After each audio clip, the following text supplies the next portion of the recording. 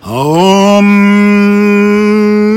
guess who it is? You don't need to guess. It's me. It is the Perez Hilton, and you are listening to Spirituality and Self-Love in the Modern World podcast. You want woo-woo stuff? You got it. You want real-world conversations too? You got that as well. If you like it, share it with your friends. Mwah!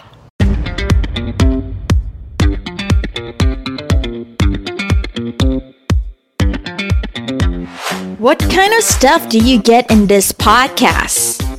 Dream interpretation, astral travel, reincarnation, self-care, and so much more. Hi, this is Bernadette, and I'm the host of Spirituality and Self-Love in the Modern World podcast. Please do not forget to share this episode to Instagram and Facebook and Twitter, and subscribe as well. Okay, kisses to everybody, and take care of yourselves. Bye.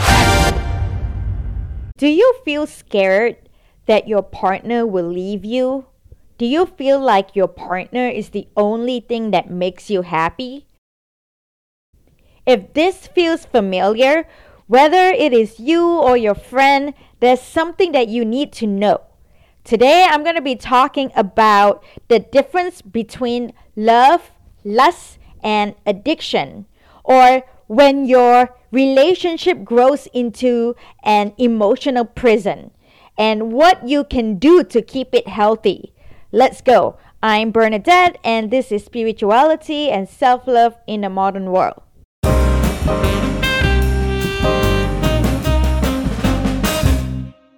First thing first, how do you fall in love? I mean, what is this thing that gives you butterflies and excites you every time you see your partner? When you are attracted, you unlock specific hormones and neurotransmitters, and they create the excitement of love and a strong desire to be intimate. Watch out here, the combination between these hormones and your psychological and emotional condition can give your feelings a wrong direction. And at this point, you start idealizing your partner, and that's when the trouble begins. So let's see lust and addiction more closely and where the lines get blurred. Think about lust. You won't be too interested in spending time with the one you have fallen for without having a healthy dose of lust. But what happens when there's too much lust?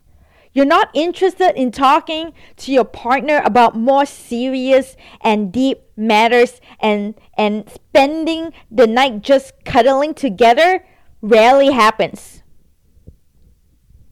Sex becomes the focus of your relationship, and that might be just enough to get you addicted to your partner. Sex increases the production of oxytocin, which boosts your relationship and makes your partner more attractive to you. But affection can quickly grow into addiction. The way to prevent this addiction is by focusing on getting to know your partner better and loving him for who he really is, loving his real self. So how do you know if you and your partner is on the way to building love addiction?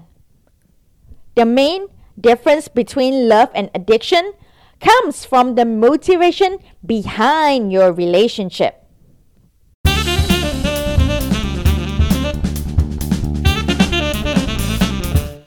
Take a moment and think, what is it that motivates me in my relationship? If you use the relationship as a way to escape your emotional pains, that's a sign. You are literally increasing the sexual pleasure to numb your emotional pain. And that's more common than you think, actually. If you are addicted, you are constantly seeking more and more romance. You want to always be close to your partner, and that keeps on growing and growing. But A healthy person doesn't use their partner to heal their emotional mess. They can help you, but they cannot heal you. That's another sign I can refer to personally. I've had a partner who was super focused on me, and it felt like he was feeding me some crazy form of romance hunger. I noticed we're not going in the right direction. When he started isolating himself from his work responsibilities, family, and friends, he was just like too obsessed with me. That was a super clear sign of love addiction. He was actually suffering from old forgotten traumas, and he was not aware what was going on. But we fixed that. There are ways, don't panic. A healthy partner does the exact opposite. He pursues his life goals and keeps on growing and growing and keep healthy social connections. Now you're probably thinking, oh wow, so how can I recognize my partner will become addicted if we're just getting started? Or you might be even thinking, wait, maybe I'm the addicted one. Did you relate to some of the signs I've mentioned? By the way, I keep forgetting to mention that you can get on my newsletter if you enjoy metaphysical topics like this. Check out my website www.bernadettebala.com and enter your email address at the pop-up. I cannot wait to see you there. I hope to see you there. Does he fantasize for the long-term future in the beginning of the relationship?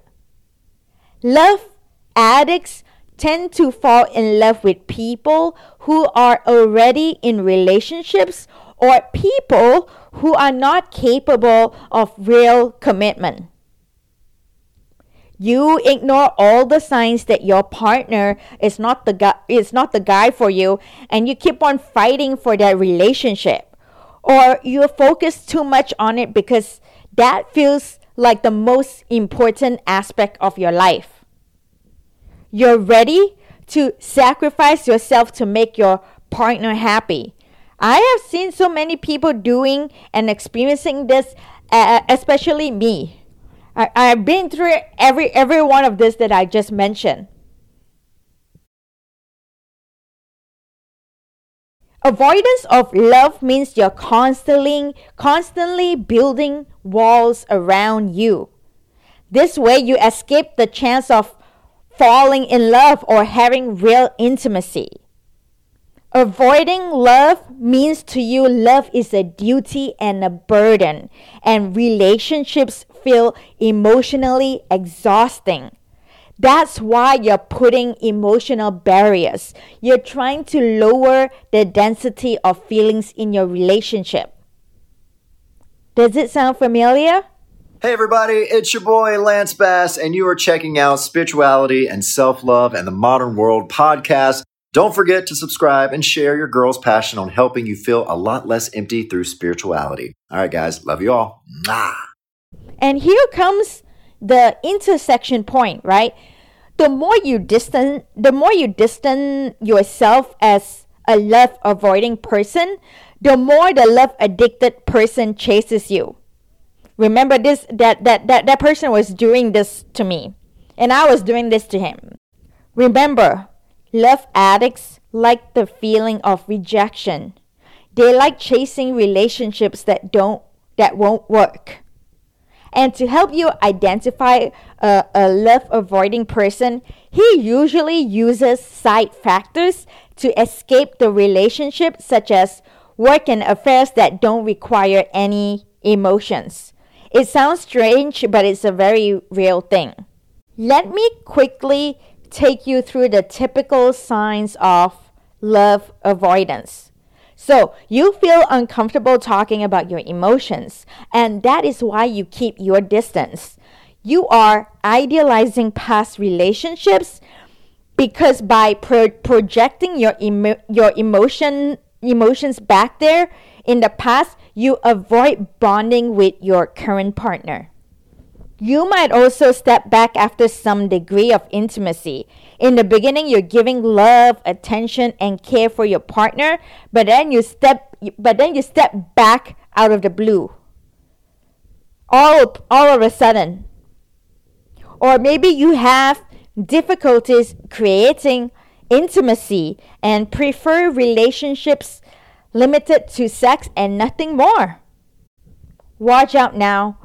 A common sign for love avoidance is when you're not showing affection when your partner is around, but you want to be with him when he's not around. You are trying to escape the feeling of being trapped in a relationship, and you feel affection and the need to be with him when he's away at the same time. I hope that does not confuse you. A person who creates such relationships has psychological reason for that. Love addicts have underlying emotional pains that usually come from childhood experiences. Love avoidance mean fears of intimacy. I'm talking about hiding weaknesses and unpleasant traumatic events from the past, or hiding something you don't want others to see about you, especially your partner. You are afraid of losing him. When you sort out your addiction or fear of intimacy, then the hide and seek relationship model is something that you're no longer interested in, because you know what you want now: a healthy, happy, and balanced relationship. Having a guy obsessed with you and buy you everything, it's not the same. All right. I hope you enjoyed this episode of Blurred Lines of Love, Lust, and Addiction. I hope this episode did not trigger you too much. And as usual, feel free to tag me on Instagram at Bernadette Bala. If you are listening to my podcast, I will totally share it in my stories. Okay, bye. Please take care. More podcasts coming soon. Hey, it's Bernadette. I want to ask you some questions. Do you feel like your gut is sending you messages that you have no idea how to decipher? How do you know when it is the right time to trust that little voice at the back of your mind or completely ignore it? Your intuition isn't the opposite of logic. It's about embracing both the spiritual and the rational. I am the author of Intuition is Your Superpower. And in this audiobook, in this paperback, and in this Kindle ebook, you will learn about what intuition is and what intuition is not. You will learn about how to master the art of using your right brain and your left brain at the same time. You will be able to tell the difference between intuition and fear, and so much more, so much more, so much more. I cannot wait for you to check out my book on Amazon. It is only available on Amazon. Thank you so much for your support. It really does help my passion to help people feel less empty. Thank you again, and bye-bye.